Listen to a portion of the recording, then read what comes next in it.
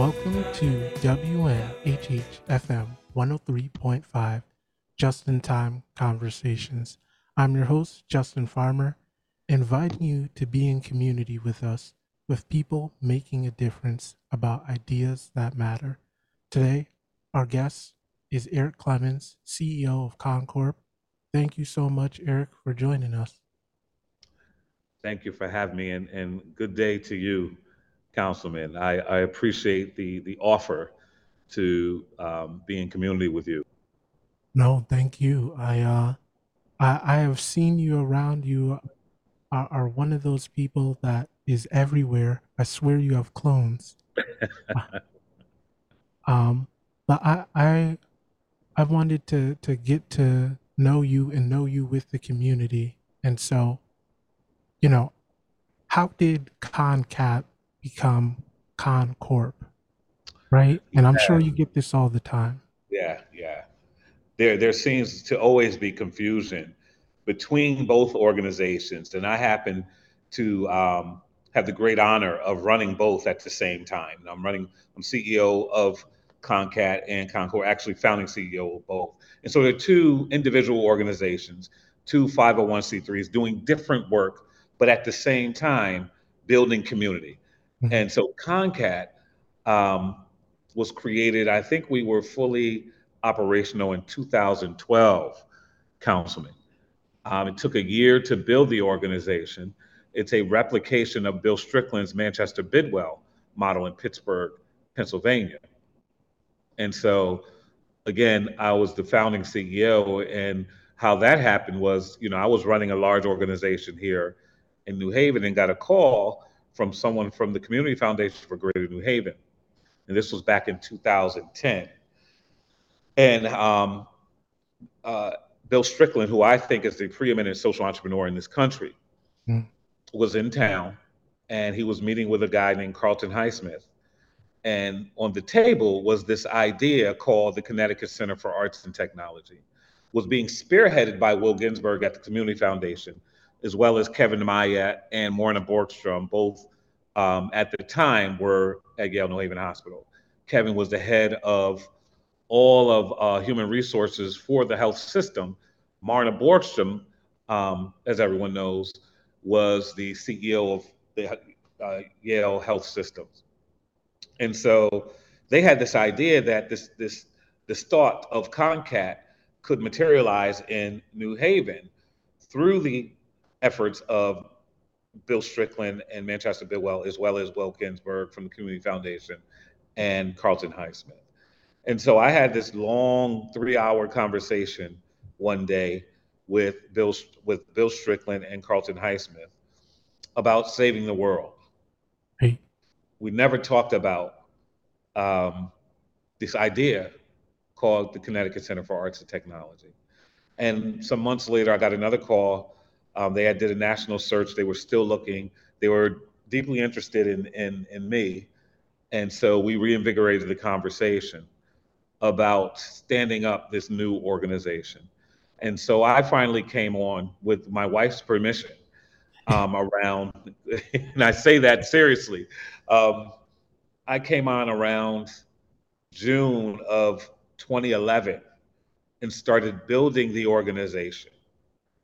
And the organization became very successful, hey, not just because of me, but because I was able to hire some incredible people who believed in the power of community and had an incredible board of directors who have maintained that I've maintained that same board um, throughout for the last 10, 11 years.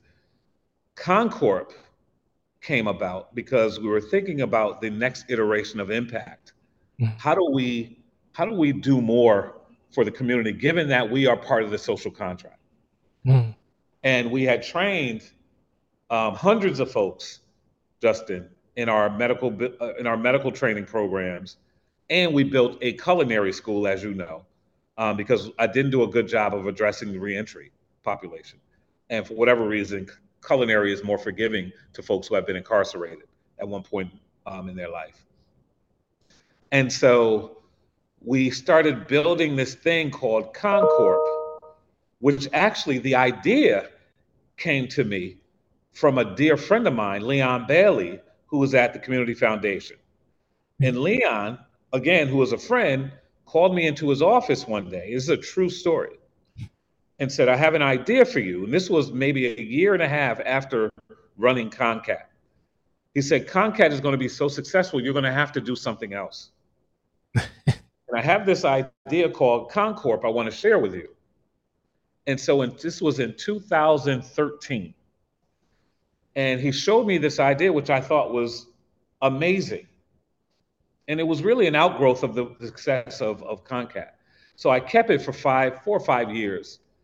And not until it was time did I socialize the idea. And my board chair, Carlton Highsmith, and some other folks. And we started building Concorp. But the idea of Concorp came from a friend of mine named Leon Bailey. Wow. The manifestation of Concorp was created by myself in the board chair and Paul McRaven, the now COO of Concorp. Wow. So that is that's something that really touched on what you said, is that this is not just a you thing, but this has been a thing of others empowering and sharing in that vision. Yes. Yeah. Can you give us the synopsis of the 3 hours of how to save the world?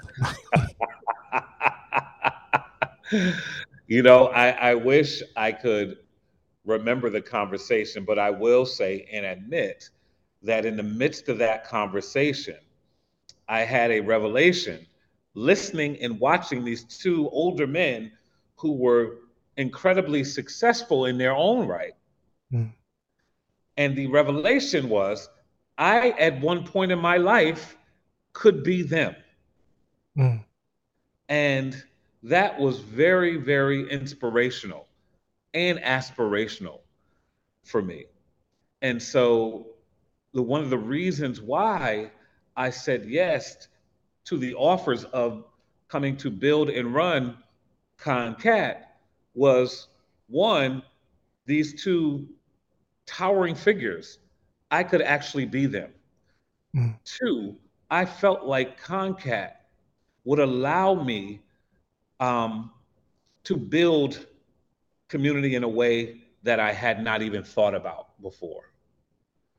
But to your point, which is really important,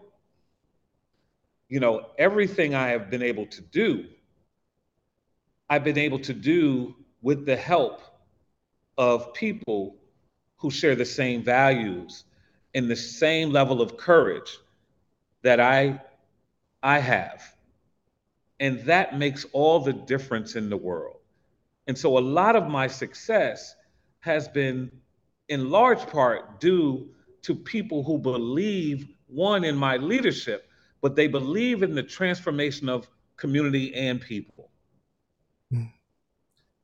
Can you talk about what community means? I had the pleasure of being on a panel with you a couple of years back, and you talked about kind of your upbringing, but what does community mean to you? Because we all say it, we're all in it, but what does that look like for Erik Clemons?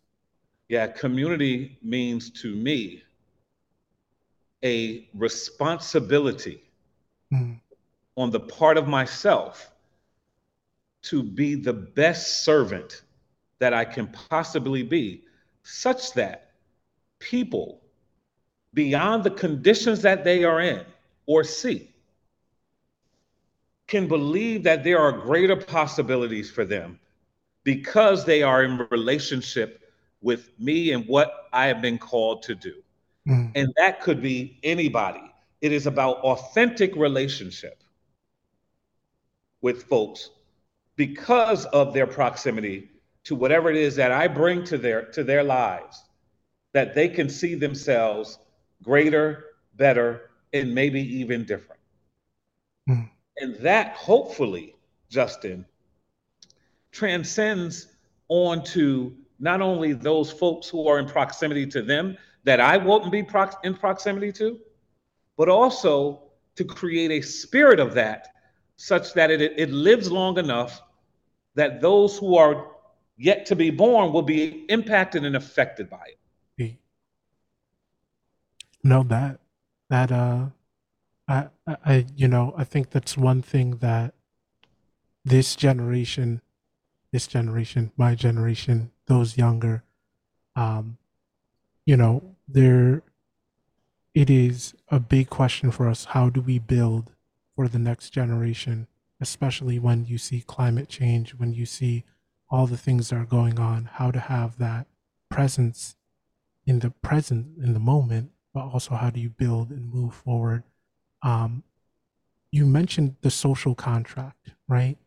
Um, what is the social contract to you? I feel that there used to be this idea that businesses, people in positions of power had a responsibility to community. And I see in this vision of Concorp and Next and these institutions that I see that civic engagement again. But what is a social contract to you?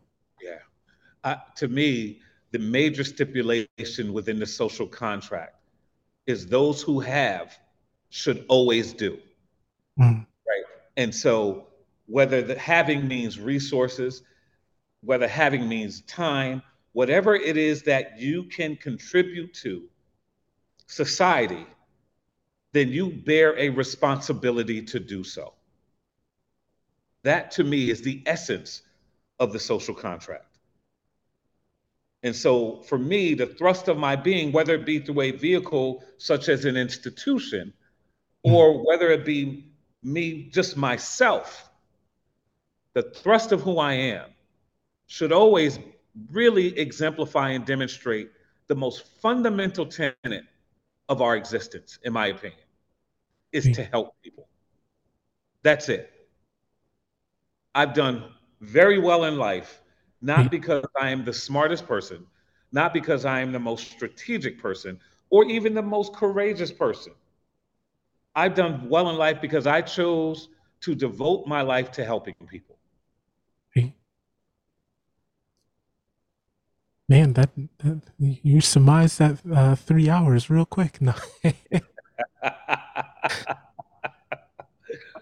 For those of y'all who are just joining us, you're listening to Just in Time Conversations, WNHH 103.5. I'm your host, Justin Farmer, here with Erik Clemons. Uh, what I think everyone at this point has seen the renderings, the pictures of the revitlement of Dixwell. And so, you know, what is your vision for Dixwell? And I assume, you know, when you're building brick and mortar, you're thinking beyond your lifetime. And so, what is the vision you have for Dixwell and how did that come about? Yeah. So let me go back to your initial question when we first started, and I alluded to this idea of Concord being very different from Concat, and that Concord was an outgrowth of the success of Concat, where it was important to me, at least, that the hundreds of folks who have been trained in our phlebotomy program, our medical billing and coding program, our culinary program, that they would not be the working poor. And that I realized, just given the fact that folks who came to CONCAT to train in our market relevant trainings and graduated or are now employed, they see the world differently. And if they see the world differently, they see community differently. And if they see community differently, then they are living and walking in the world with a deeper sense of hope. And so, what could we do? What could we do to create a world for folks who are seeing the world differently? And so, here comes this idea of Concord. And our idea, really roughly, was to aggressively address the languishing poverty Mm, in Newhallville and Dixwell, especially. Those two neighborhoods, especially because they are primarily Black neighborhoods, people who are Black living in those neighborhoods for generations, who have endured mm, a deep and wide poverty and endured promises and dreams deferred. mm, And so for us, it was important that we lifted up those two communities first. And so we knew we had a mutual friend who knew the owner of Seatown, the supermarket that had left. I think it lived maybe 9 months on mm. Dixwell Avenue. Wow. And we realized that one, Seatown was in the plaza. It was We had the opportunity to buy that building and hopefully try and turn the plaza around by redesigning and repurposing that particular building where Mm, we were going to do what we're doing now. We were going to broadcast a radio show, a live radio show, bring in people to sit on Dixwell Avenue and talk about and tell stories.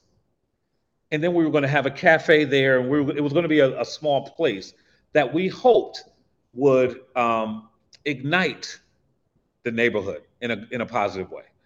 The mayor at the time, Mayor Tony Hart, did not like the idea because she said we weren't thinking broad enough and deep enough about impact. And she was absolutely correct. And she told us to go back to the drawing board. And so we being myself, Carlton Highsmith, and Paul McRaven, who had just left First Niagara Bank, he had retired and was serving as a consultant for us. And we got together and put together a property acquisition strategy where we would, hopefully in due time, purchase the buildings on the plaza. While at the same time, Justin, we master planned the entire site at 7.5 acres, the plaza, including the Elks Hall. We master planned the entire site and then programmed this site through information from the community. And so I was able to attend every meeting I could mm, that had to do with Dixwell and Newhallville communities and listen to what the community wanted, what they needed, and what they yearned for. And that's how we did our programming. And then co-published a community index, which I think you might be familiar with the Community Foundation for Greater New Haven and Data Haven, with the also presidents of the community management teams of Dixwell, who was Nina Silva at the time, and Newhallville, who is Kim Harris. See? And so we put together that community index, Newhallville and Dixwell Community Index, because we wanted to be very thoughtful about our implementation in this signature project we call Concat Place on Dixwell. And so the idea was, one, bringing economic infrastructure and capital formation to a Black historic neighborhood that has languished in poverty for 60 to 70 years. How do we put money into this neighborhood that deserves it? Secondly, and equally important as that, was how do we create beauty and that beauty create dignity Mm, in that particular neighborhood?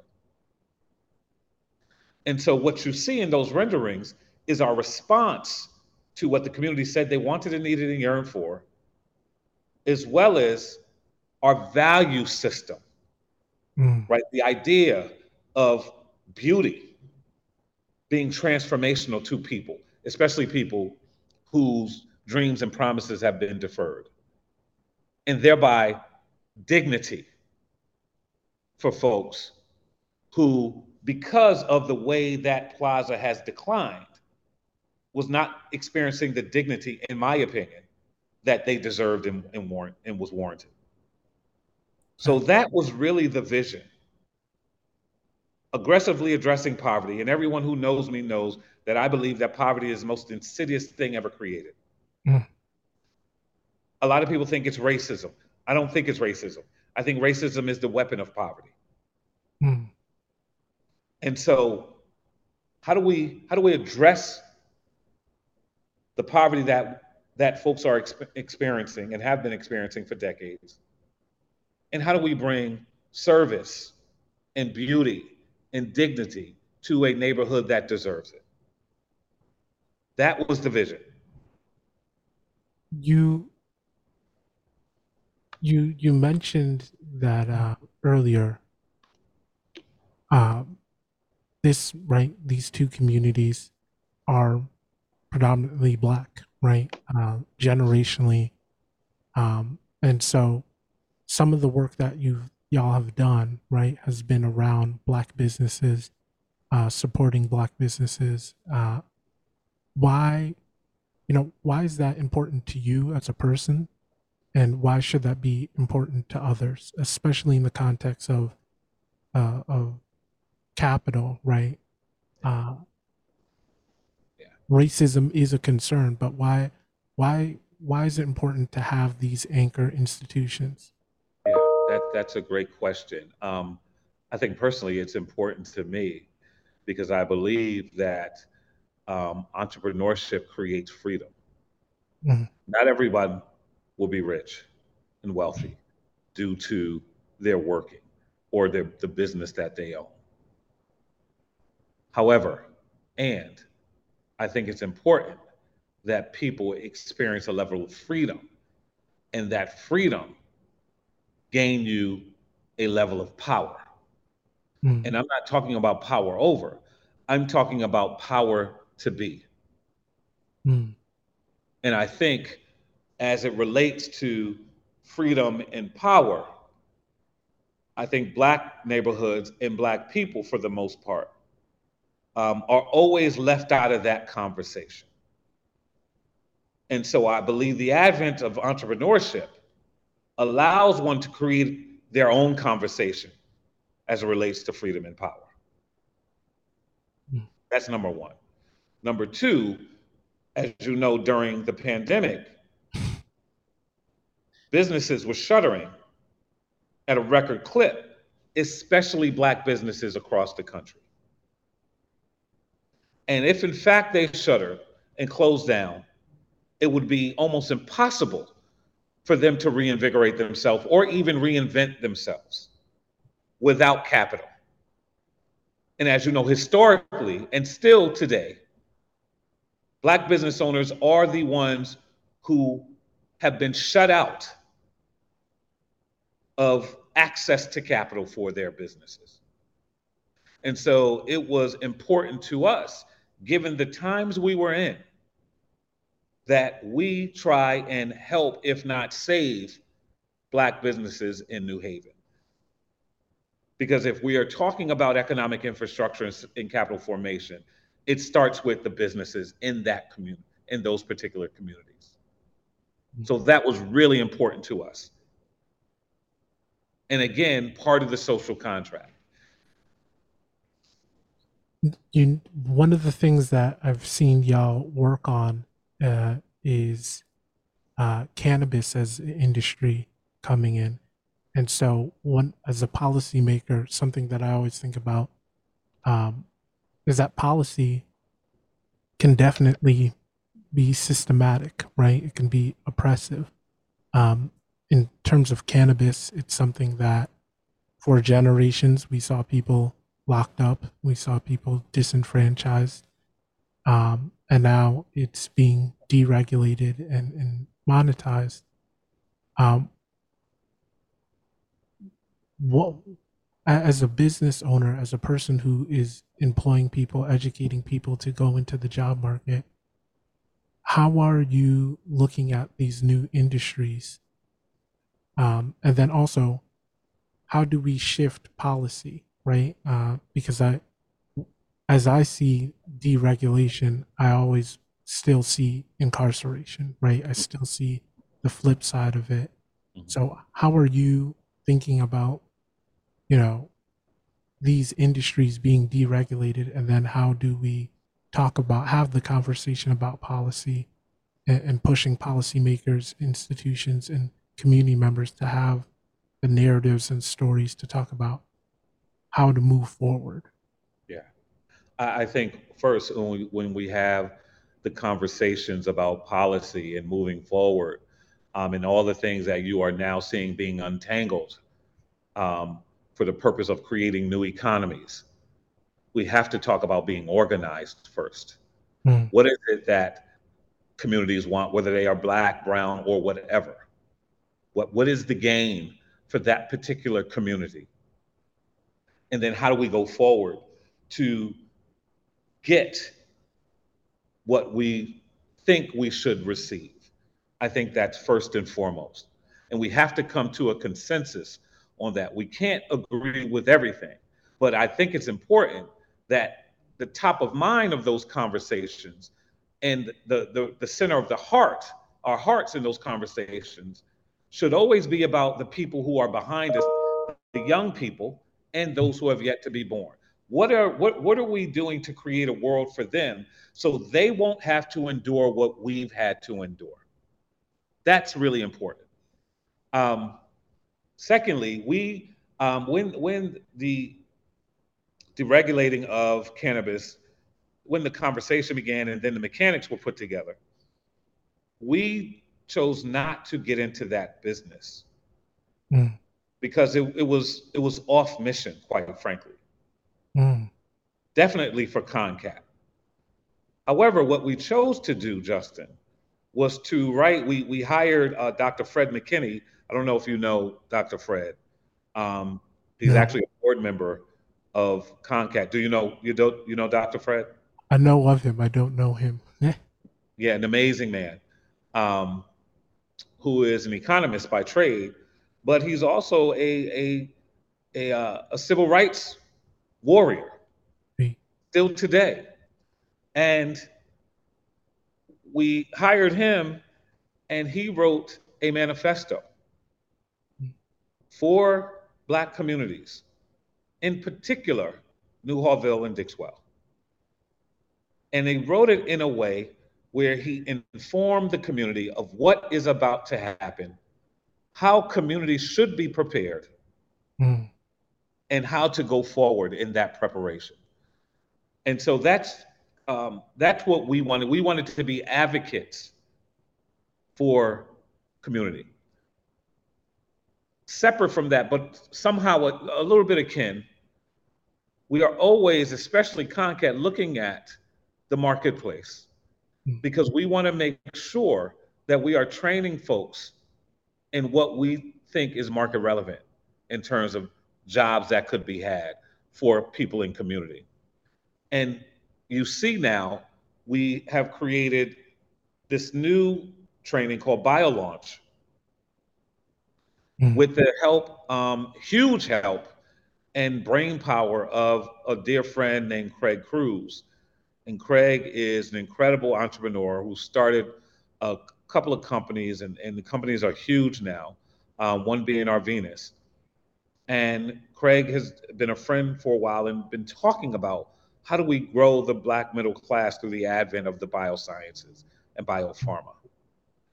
And so we put together a training program that we call BioLaunch, where we are now actively and intentionally training people in our communities to have entry into the bioscience and biopharma economy that is now growing by leaps and bounds in New Haven.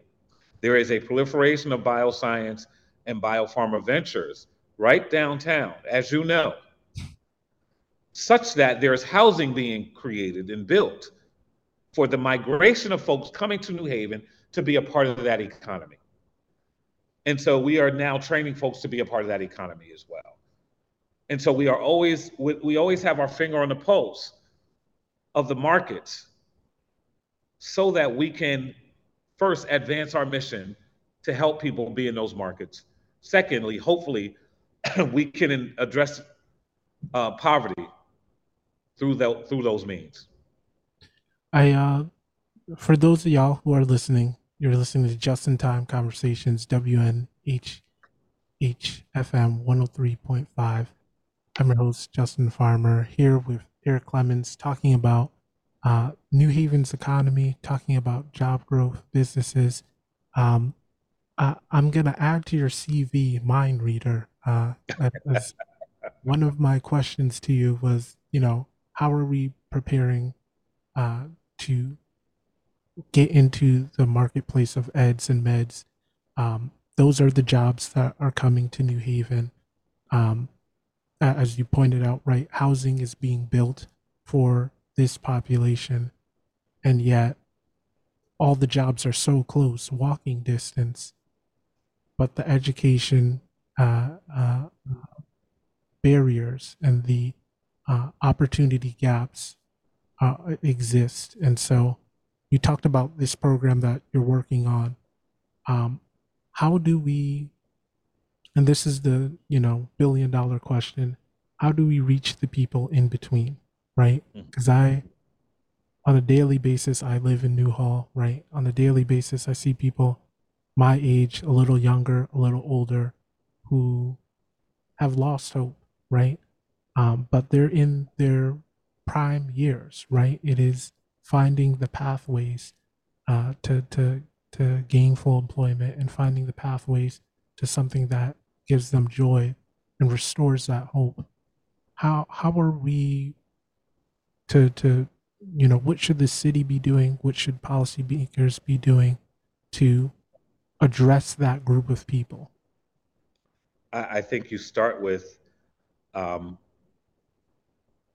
the fact that the city of New Haven, to my knowledge, has yet to conceive of a wide ranging plan to address the poverty that has languished in this city, I'm sure, for over a century.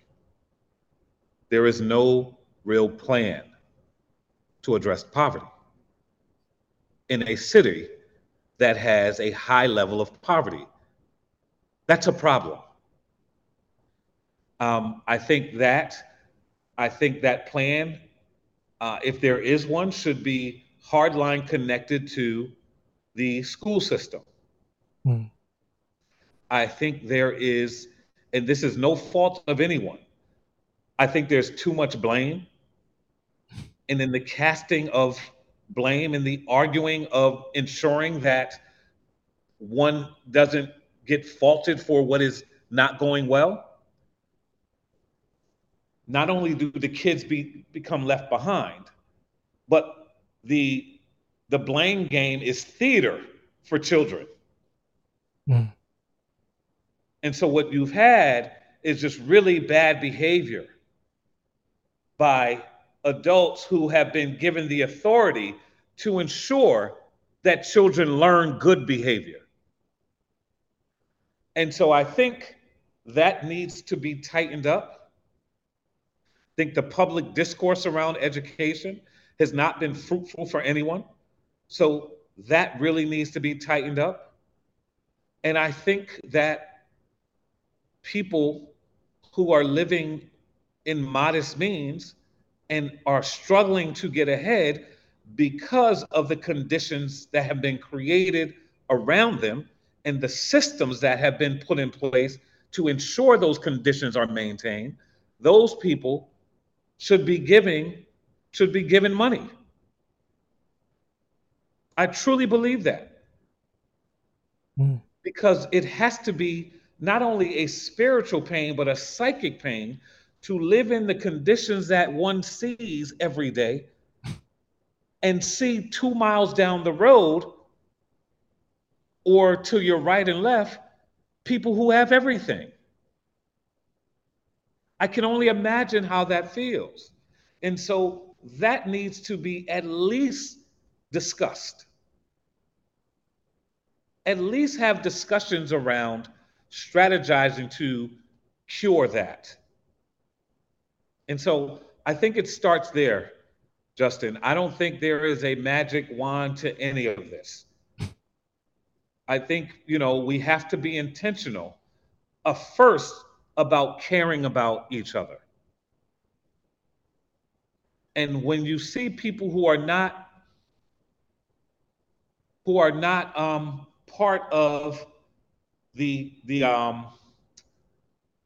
oh boy, when you see a swath or communities of people who are not part of the huge offering mm, of things, it's not fair.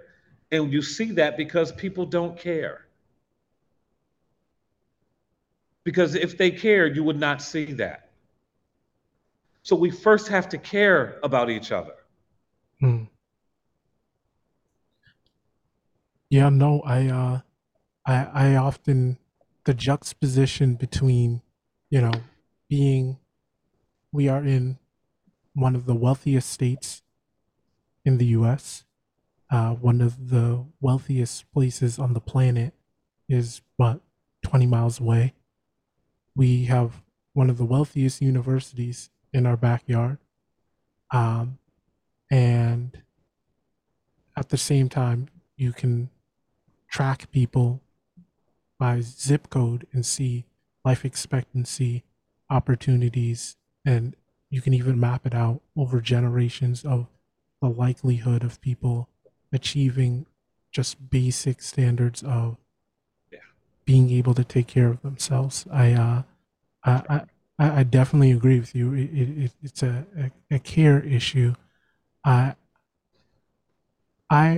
as a policymaker, as a person who's always thinking, you know, I guess a thing that I think about is things like how do we address things like gentrification? How do we address things like displacement? And how do you, because you can't, as we're working to edify, uplift, and empower the next generation, you still have this whole constituency that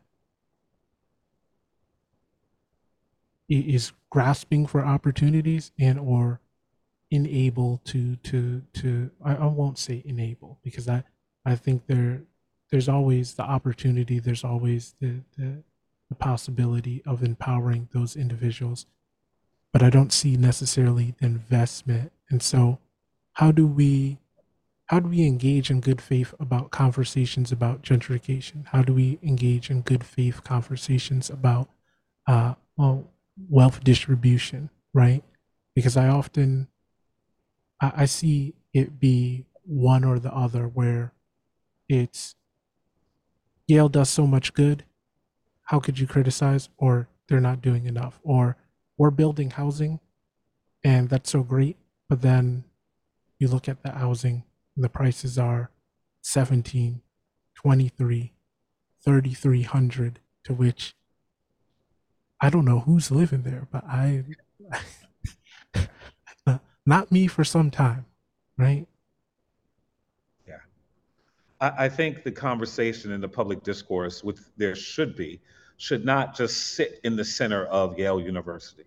Mm, I just don't agree with that. I think people need to know that not everyone is receiving their daily bread, right? That is just the truth.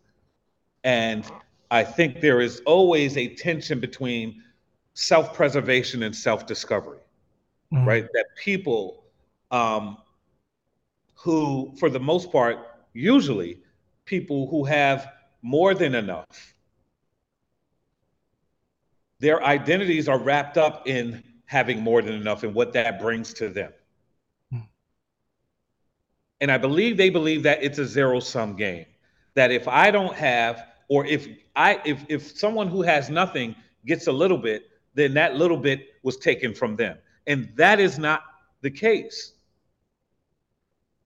And so we have to have the courage to, one, discover something about ourselves in a way that can contribute to those who are struggling.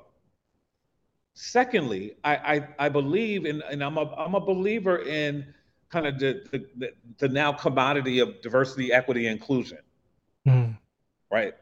I do. I think it's really important. I think it's created a language for folks who would have never talked about certain things to now have discussions about these things. However, you cannot have those discussions in a real way, in an authentic way about those things, whether it be racism, classism, or what have you, without having an authentic conversation about reconciliation. mm, And I think folks are not helping one another because there is no real reconciliation first, mm, that there is no real proximity to the suffering and struggle of all people, whether you have everything or not. And when people don't really know each other in that very intimate and vulnerable way, help will never come. mm, And so I think you have to start there instead of trying to program ourselves out of this mess. And then on top of being in authentic relationship to the extent that we can now come together and start working on society.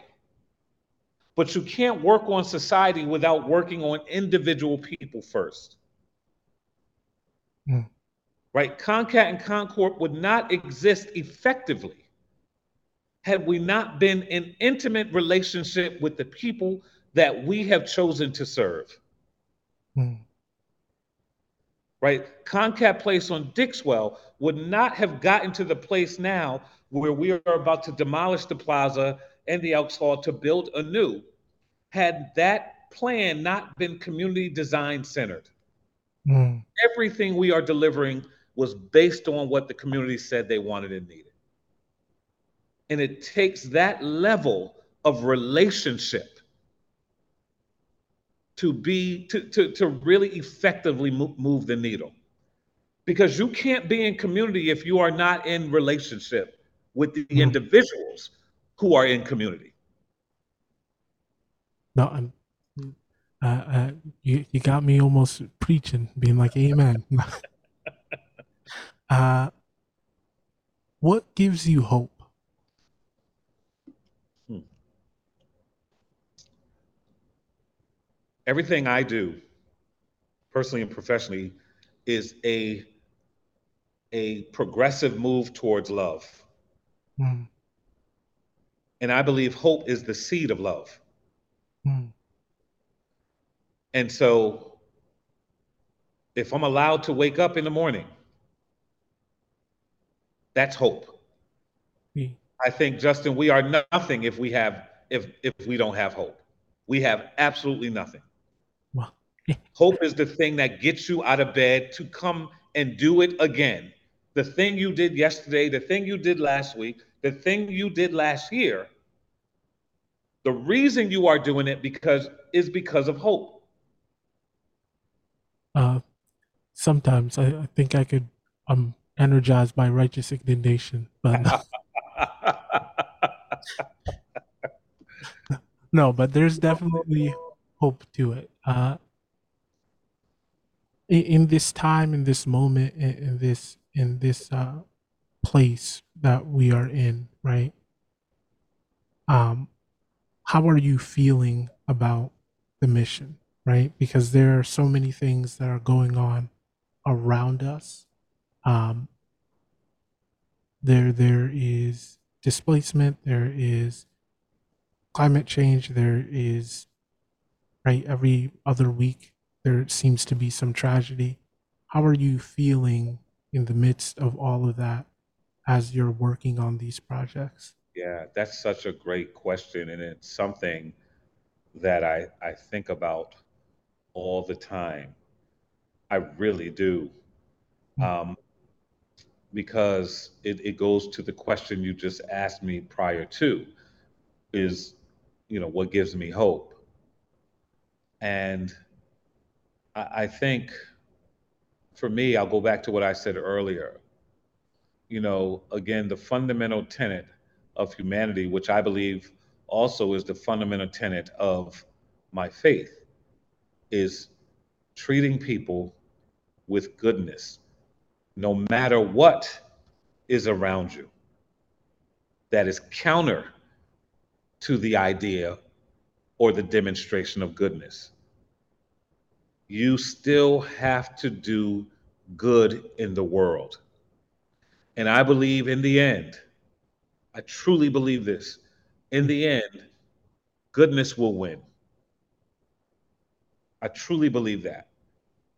It is the thing that sustains me as I endeavor to do this work. That goodness and small acts of goodness and kindness are our daily bread. I truly believe that. And so That is the thing that keeps me going. That if I think one of the most powerful things you could say to anyone in the world that could be even life changing sometimes is hello. I believe that. And I say that because hello tells that person that you see them. Mm, And if people feel seen, then they know that they matter, mm, right? And if they feel like they matter, then the day can get better. That a lot of the things that you are seeing that really create despair and negativity and all of these things is because people don't think they matter. mm, They don't think themselves that they matter. And I'm not just talking about people who have nothing. I'm talking about people who have everything as well.